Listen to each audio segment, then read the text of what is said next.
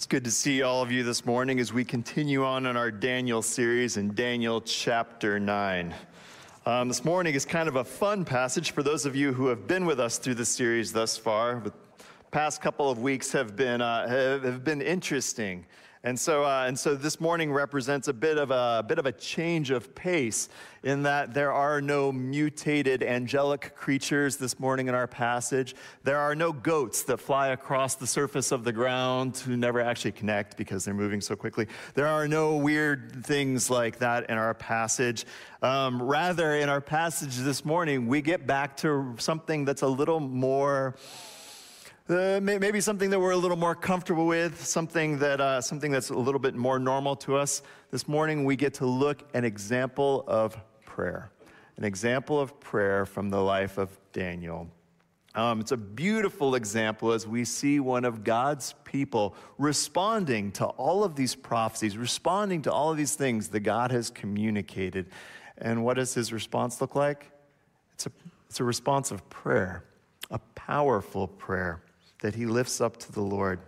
My family and I, we used to have a Grand Jeep Cherokee that I loved. It was a really fun vehicle. I got a lot of use out of it and all. But I was driving along one day, and all of a sudden it started to peter out like it was running out of gas. But I looked at the gas gauge, and the gas gauge said I had 3/4 of a tank still. And I thought, what's going on? And then I looked at my miles and realized, my gas gauge doesn't work anymore.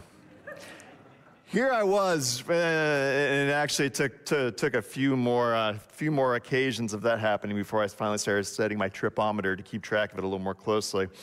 But, here I was driving along in this car that I thought had power, and all of a sudden it left me stranded on the roadside. I think sometimes we feel like that in our prayer lives. Like we go into this prayer time thinking that something great is going to happen, thinking that there's power, and then we leave that prayer time feeling like maybe it just petered out, like maybe it just didn't have the power that we were expecting. So this morning, I think looking at this prayer of Daniel in Daniel chapter 9 will be helpful and instructive for us as we see an example of what powerful prayer looks like. If you have your Bibles, go ahead and open up. Again, this is Daniel chapter 9. We'll read through it together. Verses 1 through 19. Daniel 9, beginning in verse 1. In the first year of Darius, the son of Ahasuerus, I think I pronounced that correctly, Ahasuerus, by descent a Mede who was made king over the realm of the Chaldeans. In the first year of his reign, I, Daniel, perceived in the book the number of years that according to the word of the Lord to Jeremiah the prophet must pass before the end of the desolations of Jerusalem, namely 70 years.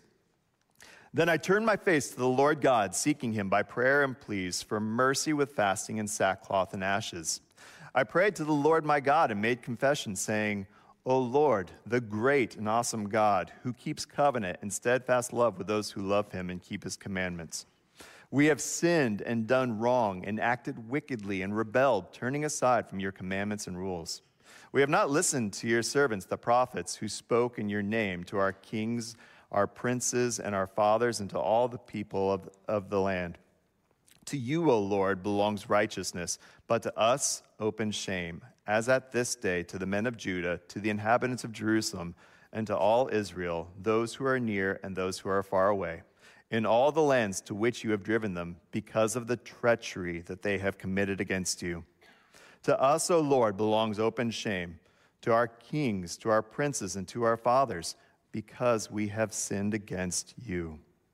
To the Lord our God belong mercy and forgiveness, for we have rebelled against him and have not obeyed the voice of the Lord our God by walking in his laws, which he set before us by his servants the prophets.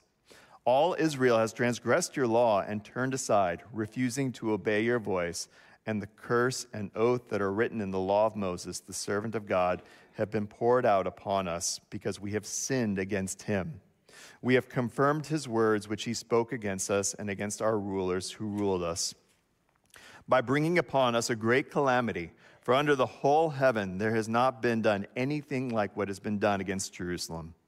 As it is written in the law of Moses, all this calamity has come upon us, yet we have not entreated the favor of the Lord our God, turning from our iniquities and gaining insight by your truth. Therefore, the Lord has kept ready the calamity and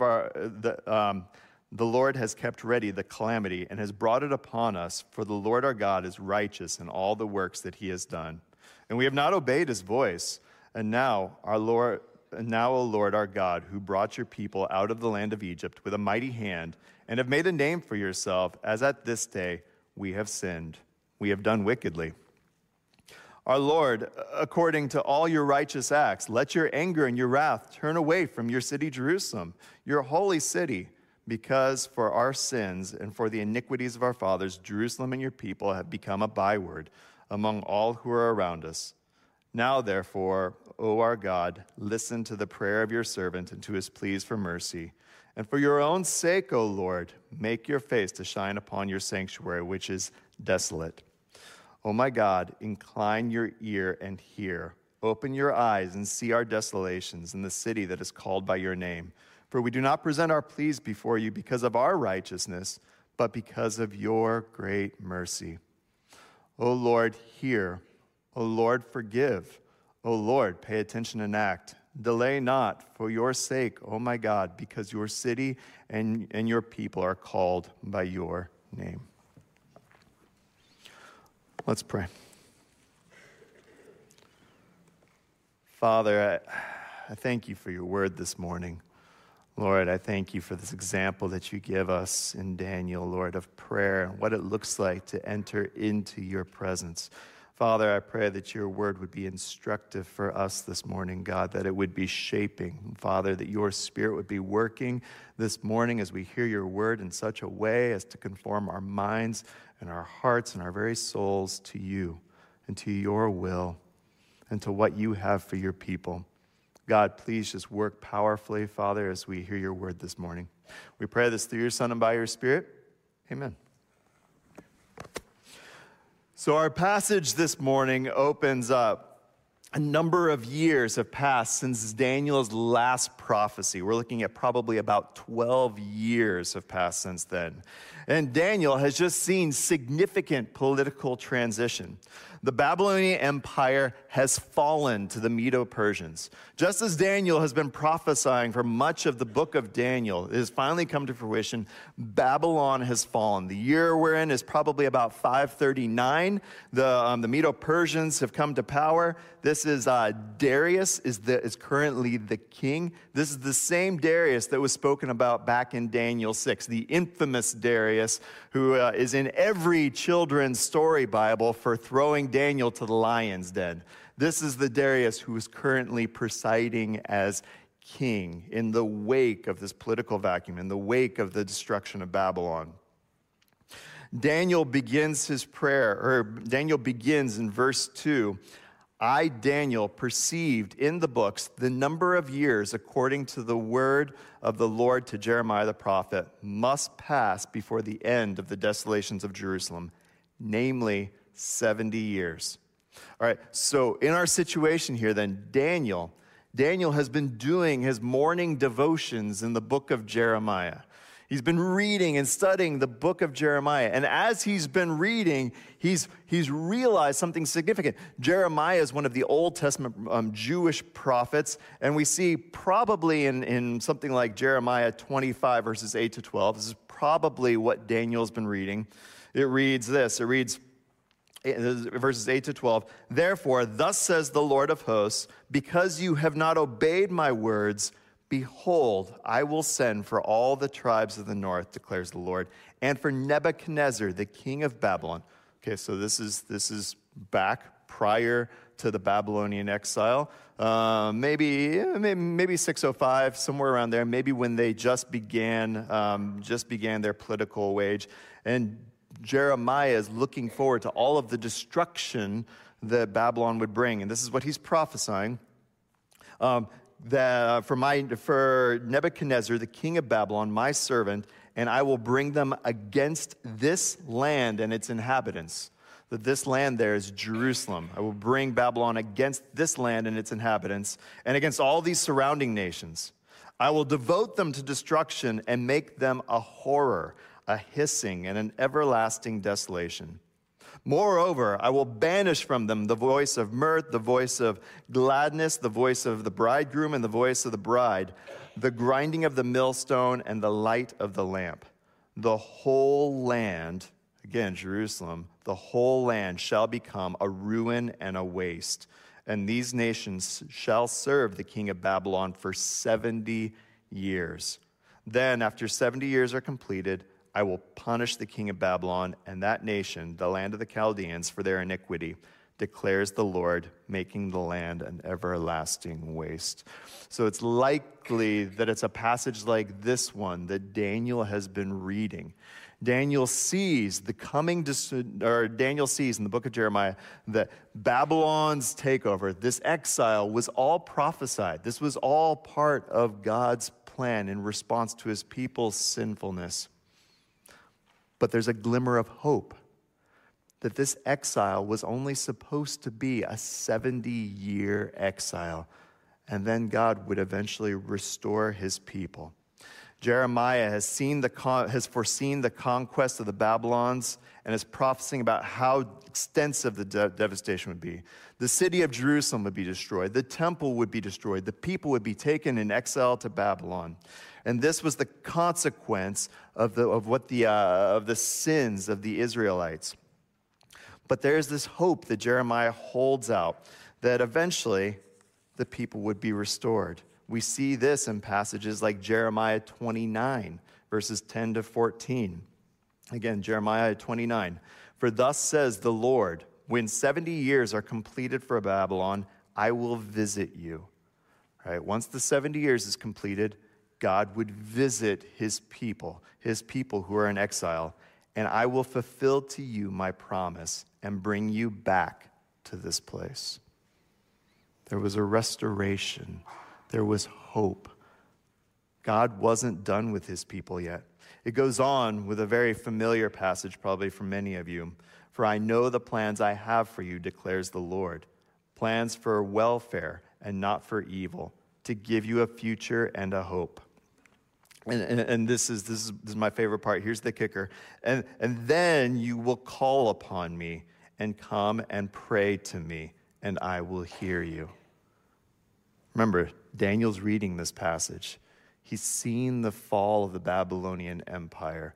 And what is his response? Prayer, just as is prophesied in Jeremiah. You will seek me and find me. When you seek me with all of your heart, I will be found by you, declares the Lord. I will restore your fortunes and gather you from all the nations and all the places where I have driven you, declares the Lord. I will bring you back to the place from which I sent you into exile. Daniel is looking at the current events. Daniel is reading his newspaper or looking at his online app. Daniel sees what's unfolding. He sees the end of the Babylonian exile, or he sees the end of Babylon, and he rightly recognizes the 70 years have come to an end. It's time to go home. And so what does he do? Verse 3, I turned my face to the Lord, seeking God by prayer, and pleas for mercy with fasting and sackcloth and ashes. He prays to God. He prays. So Daniel reads Jeremiah. And it's interesting to note here in our passage in Daniel, when he reads the word of Jeremiah, what does he refer to it as? He says, according to the word of the Lord. That's what he calls Jeremiah's prophecy. That's what he calls the book of Jeremiah here, according to the word of the Lord. So Daniel is calling the book of Jeremiah God's very word, Scripture. It's God's very speaking to his people. It's not just a book written by Jeremiah, though it is certainly that as well. It is also God's word to his people. Not just Jeremiah's word to an ancient people, but God's current word to Daniel and God's people for all of time. It's not just a book, but it is actually God speaking. That's how it works. God speaks to his people, and what do we see in Daniel? We see his people respond. God speaks, we respond. Conversation with God is almost like breathing. I've heard this metaphor used for it before, and I really like it. Conversation with God is almost like breathing, where we breathe in God's word and we exhale prayer. He speaks to us and we respond in turn. I think oftentimes we prefer more of a one-way conversation with God, where I go to God and I tell him all of the things that I want or all the things that he should fix for me, and that ends up being the foundation of a lot of my prayer life. I tell him all of my wise counsel. I tell him all the things that he should do differently because, well, if you ask my wife and my children, I have a lot of great ideas and a lot of wisdom to dispense. So it makes sense that he would follow my suggestions, right? I go to God with all of these things, and I tell him these things, and then I sit and I wait for him to respond to all of my wisdom because I just have so much to give out. But going back to breathing, if we're trying to exhale, but we haven't inhaled God's word yet, what happens? Well, we have a very short, a very shallow breath to exhale. And that's what our prayers end up looking like. Very short and very shallow, without much power and without much value. Our breath should be full and deep. And to do that, we need to be taking in God's word. We shouldn't, when we pray, expect to see heaven and earth move to open up that parking spot for us when we haven't been listening to God and letting his word shape our very prayer life. Does that mean God doesn't open parking spots? No, of course he does open parking spots too. But if that's the majority of your prayer life is for that parking spot or for what have you to happen, then you're probably missing the mark of what God has genuinely called us to in prayer. He has something so much better and so much richer for you. Our conversations with God are a spiritual dance in which God takes the lead. God leads and his people respond. And this is what we see Daniel doing. He's taking in the very word of the Lord, and here specifically its promises, and he's exhaling them in prayer. It's God's promises that orient Daniel's prayers. It's a beautiful prayer of God's promises because it's aligning. When we pray God's promises, it aligns our prayers to God's very will for us and his very will for all of creation. And God delights to use your prayers in this sort of powerful way. God delights to use your prayer to accomplish his promises, which is, again, exactly what we're going to see happening in Daniel. Daniel could step back and say, well, God's promised it, so clearly I don't have anything to contribute here. But that's not what happens. And that's not what God calls his people to. God calls his people to join in his work through these powerful prayers. But to be able to do this, we have to know God's word. We have to know his promises. Have you made it a habit to learn the scriptures and to learn God's promises? Do you know what things he has promised us if we ask? I think we end up spending a majority of our time praying about things that we know very little about or find very little room in his word. And rather, we focus on those things instead of God's words and his promises, where he invites us to do all sorts of amazing things. Is your prayer life conformed by God's will, or is your prayer life conformed by your will? I think at the end of the day, a heart that is cold to hear words from God will be cold to speak words to God. And with that, Daniel launches into his prayer. He begins his prayer in verse 4 with a celebration of God's character. He states that he prayed to the Lord my God. Now, remember, Daniel has spent a majority of his life in a polytheistic context, meaning there are many gods all around. So Daniel is very clear in his prayer about who he's petitioning, who he's lifting this prayer up to. This is a prayer that's lifted up to my God, specifically the Lord my God. Now, it's interesting. You'll notice that in your English translation, Lord there is in all caps. Your English Bible does that. It's an English convention to represent the Hebrew word there for Yahweh, God's name, the name that God had given his people in the book of Exodus, the name that God had given to his people to represent, to reflect his covenantal relationship with them. This was the God, this was the name of God that indicated that they had a depth of relationship. And this is the same God that Daniel reflected his relationship with. Remember, this is Daniel, who we know has been in regular prayer to God, so much so that even those who disliked him recognized him as a man of prayer. He is setting aside at least 3 times daily at this point in his life to go to God in prayer. So he begins by unfolding then in his prayer some of the excellencies of God and his character. He begins with adoration of God's character and who God is. Notice he calls him here the great and awesome God. Great and awesome God. It's interesting. So that Hebrew expression for great, awesome God, that only occurs a few times in the Old Testament. Most of those times are referring to God. One of the times is referring to the wilderness that the Israelites were about to enter into. And there, that translation could be vast and terrifying.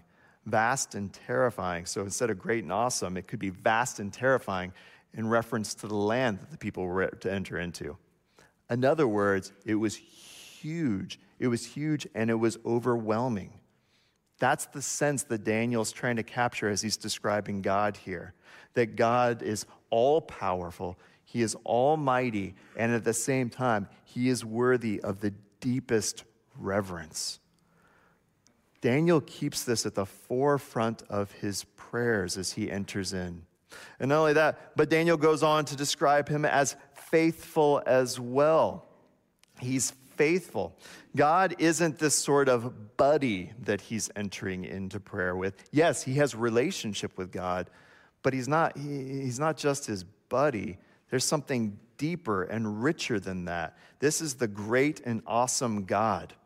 Daniel goes on that because God is so great, awesome, he can be trusted. He is faithful. He keeps covenant with his people. You see, God had made certain promises to his people. God had promised to bless his people, to care for his people, to continue to multiply his people, to give his people a land and a place, to give them political independence. God had made all of these amazing promises to his people if the people would follow him, if the people would be faithful. God has upheld his end of the covenant. God has been faithful, but Daniel recognizes the people have not.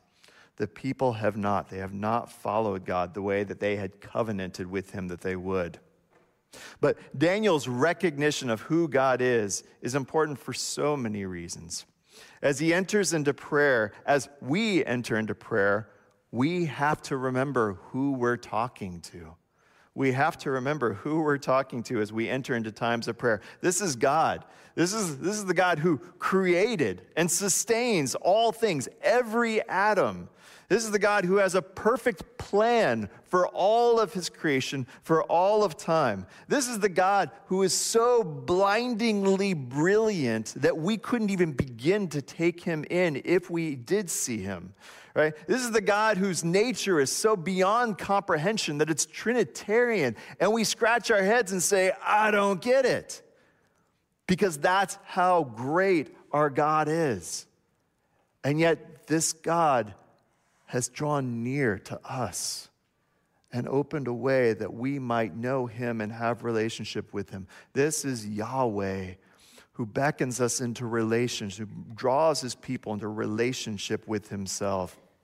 This is who we're addressing when we go to him in prayer. And as we all know, the person, our conversation and the manner of our conversation is shaped by our audience and who we're talking to, right? When we're teaching our kids how to talk to older people and how to talk to adults, we teach them that there's a right way to speak to adults. There's a right way to approach adults because our audience matters. It's the same way in prayer. As we go to God, we recognize the God that we're talking to, the God who is great and awesome, right? And so we continue to hold these things before us as we go into prayer. As we come to God, we should come with humble hearts, recognizing who we're speaking to. And this should shape the posture of our prayer life and the content of our prayer life. Now, while God is faithful to the covenant with his people have not been faithful to the covenant made with God. The majority of Daniel's prayer that we're looking at here is a prayer of confession. It's a prayer of confession over Judah's sins. In verses 5 to 14, Daniel confesses their sin, and he doesn't hold back any punches. I think oftentimes when we describe our sin or when we confess our sin, we try to sugarcoat it, but we see Daniel doing the exact opposite here. I love the way Daniel just piles up synonyms for the depths of their sinfulness, right? He in verses 5 to 6, these are just a few examples. It's all throughout the prayer, but in verses 5 to 6, we see sin described as sin, wrongdoing, acting wickedly, rebelling, turning aside. We don't see any language like, we messed up, or we made a mistake. Did you? Did you really make a mistake? Rebellion isn't just a mistake. Rebellion is something that's far bigger than just a mistake. There's no cute language to try to soften the depths of their sinfulness. There's no comments on the side like, well, nobody's perfect. There's no comments like that. Daniel owns the depths of their sin. I think too often we try to sugarcoat our sin to make it seem not as severe and not so rebellious, to make us feel a little bit better about how calloused our hearts can genuinely be. But we don't see that in Daniel's example. Rather, Daniel steps into the depths and the gravity of his sinfulness. And what did God do here? In response to his people's sinfulness, we see that he continues to woo his people, speaking to them through prophets. So God has acted righteously. God has upheld the covenant while his people are guilty and have continued to break covenant. And just as we read previously in Jeremiah, because of their violation of the covenant, Israel, Judah, were rightly to be punished through exile, through removal from their land. Verse 9, they had rebelled against him. Verse 10, they had not obeyed the voice of the Lord their God. Verse 11, the curse and the oath that are written in the law of Moses have been poured out upon us. The curses written in the law of Moses have been poured out upon us. This is probably a reference back to Deuteronomy chapter 28. In Deuteronomy chapter 28, we see blessings and curses blessings for maintaining covenant with God and curses for what would happen if you broke covenant with God. And ultimately, those are summarized in a final statement in Deuteronomy 28, verse 64, that God would scatter Israel among all the people from one end of the earth to the other. A violation, a breaking of this covenant would result in exile. God is not unjust for dealing with his people this way. He's not unloving. He's not unkind. He's not mean. That's not what's happened. Rather, God has been good. God has been faithful. God has been holy, and his people have not. So though he's gone to them over and over again in his great mercy, his people have continued to rebuff them. And it's interesting. Notice here that Daniel, when he went into exile in 605 BC, Daniel was only a teenager at the time. So the majority of the sins of the people that Daniel is cataloging here, these happened prior to his birth, right? They were already on this track before Daniel was even born. And yet, how does Daniel describe it? He continues to go back to the word over and over again, we. He identifies with the people and their sinfulness. He groups himself in by taking ownership for a sin that he didn't actually even participate in. He has no problem, he has no difficulty in his humility being willing to identify with the sins of others. And so he goes and he petitions God on behalf of the people, on behalf of the Jews who are in exile. He confesses their sins together. So, man, this bold confession that we see in Daniel, this is a natural response for those who look upon a holy God. One of my favorite passages is Isaiah chapter 6, where in the passage, Isaiah in a vision enters into the throne room of God and sees God, and the angels declaring, holy, holy, holy, right?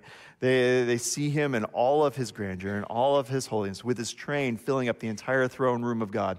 And what's Daniel's response as he looks upon the greatness of God? What's his response? He confesses that he is sinful. He confesses that he is sinful and he is unworthy to be here. This is what God's people do when they are confronted by the holy. This is what we do when we're confronted by the holy. We recognize that we're not holy, and so we confess. This is another advantage of beginning our prayers in celebration and adoration. It's because it opens the path for genuine confession. You see how it works? God is holy, and I am not. God is loving, and I am not. God is righteous, and I am not. That's how it works. You know, I have a white car, and I haven't washed that white car in a couple of months. And my white car still actually looks pretty decent until what happens? Until you drag your finger from one end to the other along the side of my white car. Because as soon as you do that, you will see what is genuinely a white streak going across my car. And all of a sudden, you'll know that my white car is actually no longer white. It is kind of a shade of yellowy brown. But you can't really tell, I can't really tell, until I drag my finger along the side and see the contrast of what genuinely white looks like. When we behold God, when we adore him, when we fix our eyes upon him, then we see the sinfulness in our lives. We see the need for confession. All of a sudden, it becomes clear to us that we're maybe not quite as white as we like to imagine. My sin then becomes clear.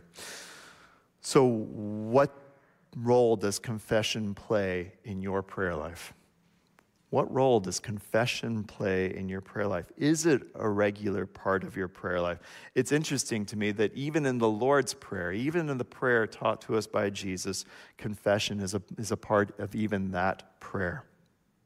So if even Jesus is teaching his disciples to confess sin in their prayers, but it isn't maybe a normal part of your prayer life, I think it's fair to ask the question, why not? Why isn't it? Maybe the answer goes back to just the second point that we previously made. Maybe it's because there's not enough adoration of God in your prayer life.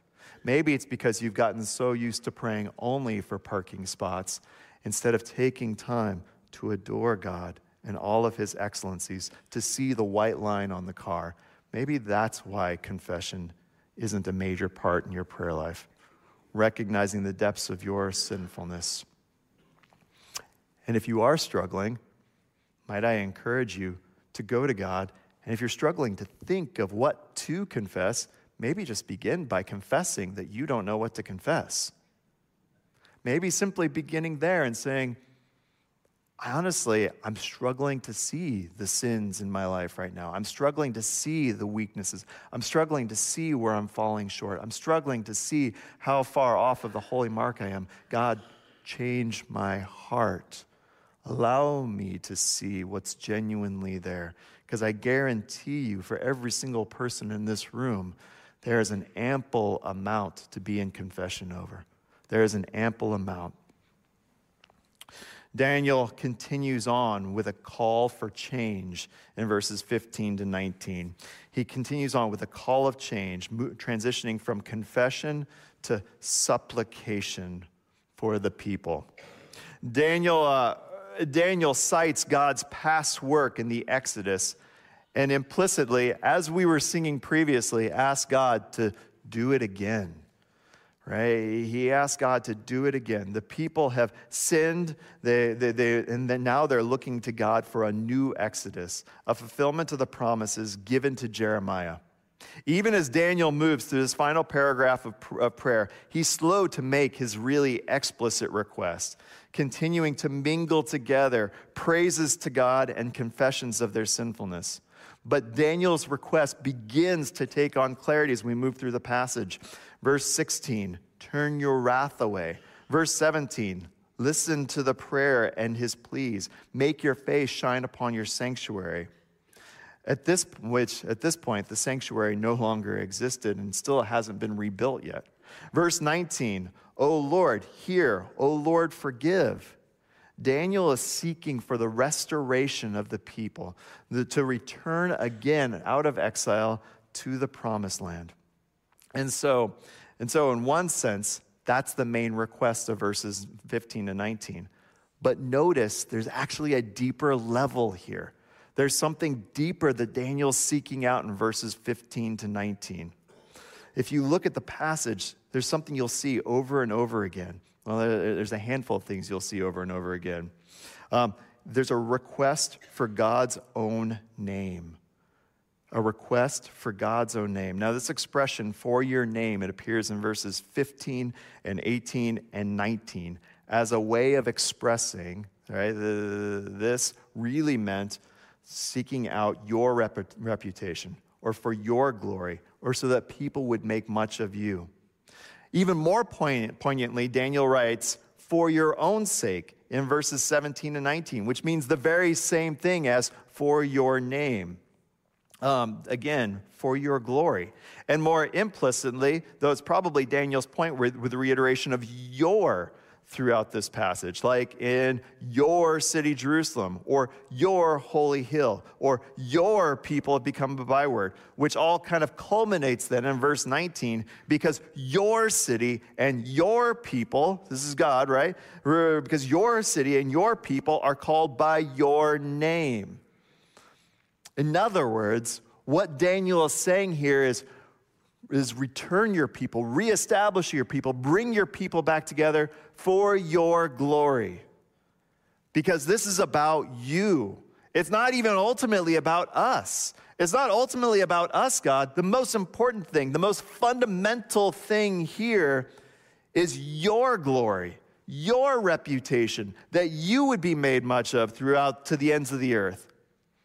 That's the most fundamental thing here. Or getting to how Jesus described it in the Lord's Prayer, our Father who art in heaven, hallowed be your name. All of this ultimately is for God's glory, that he would be made much of. It's not, yes, it's important for the people to be restored to their land. Absolutely. I don't want to diminish that factor. But Daniel's driving at something even more fundamental here. That all of this is ultimately about God. And to make it fundamentally about anything else than God is idolatry. To say that it's ultimately about me is to put me over God. To say that it's ultimately about a nation would be to put a nation over God. To put anything else, to make anything else more fundamental than God is ultimately idolatry. The only thing that is rightly to be the highest priority is God. Anything else is idolatry. So all of it is about him. So ultimately, maybe we could restate what Daniel is saying. Daniel is saying, do it again, Lord, for your glory. You get the glory by delivering your people from the most unimaginable of situations. Just like you did when you delivered a ragtag group of people from the most powerful nation in the world in the original Exodus. Do it again. Do it again. Bring your people back to their home, and you get the glory as the only one who could possibly ever pull this off, so that all the nations would look on and say, wow, that is the true almighty God. That is the God who is awesome and great. You see, not only has Daniel's reading of Scripture shaped his adoration of God and his confession to God, but it's even shaped his petition to God.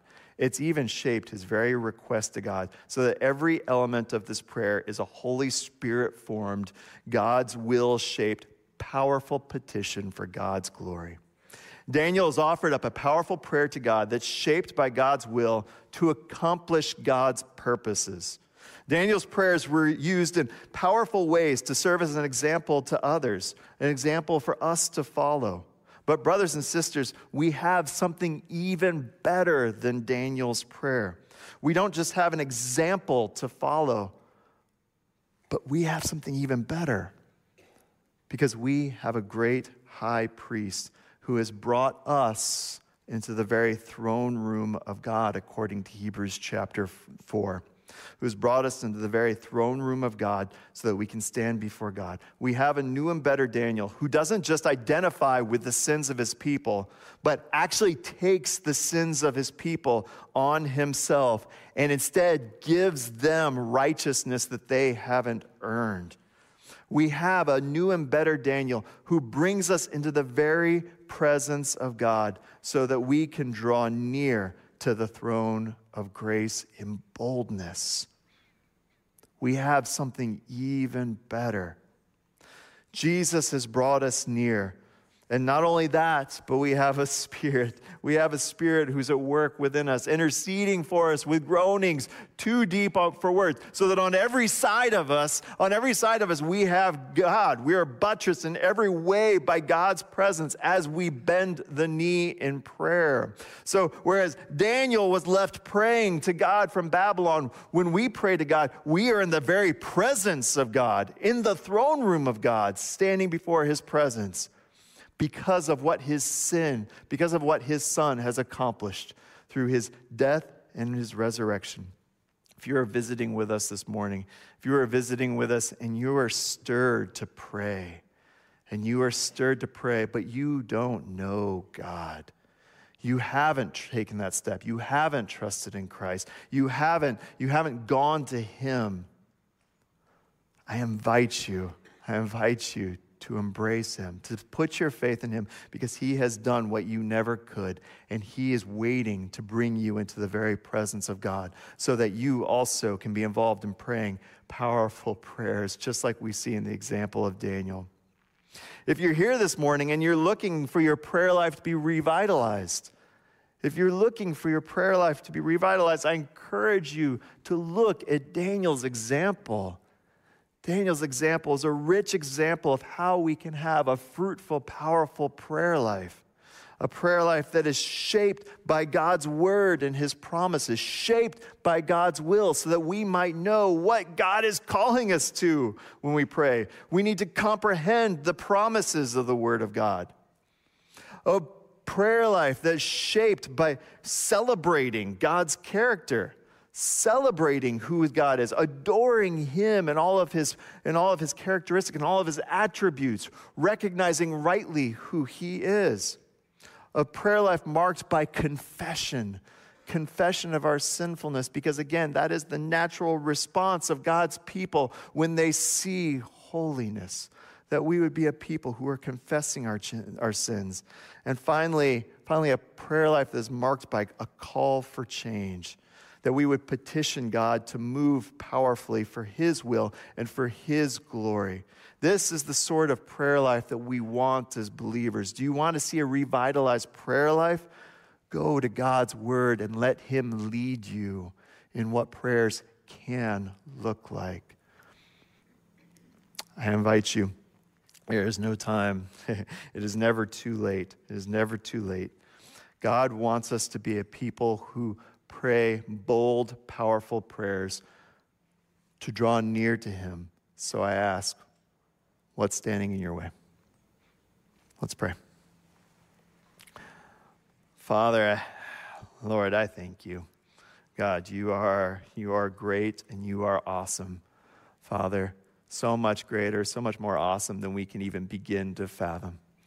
I pray these thoughts about who you are, about your faithfulness, about your goodness, about your holiness would continue just to enthrall our hearts. Father, that we would be overwhelmed.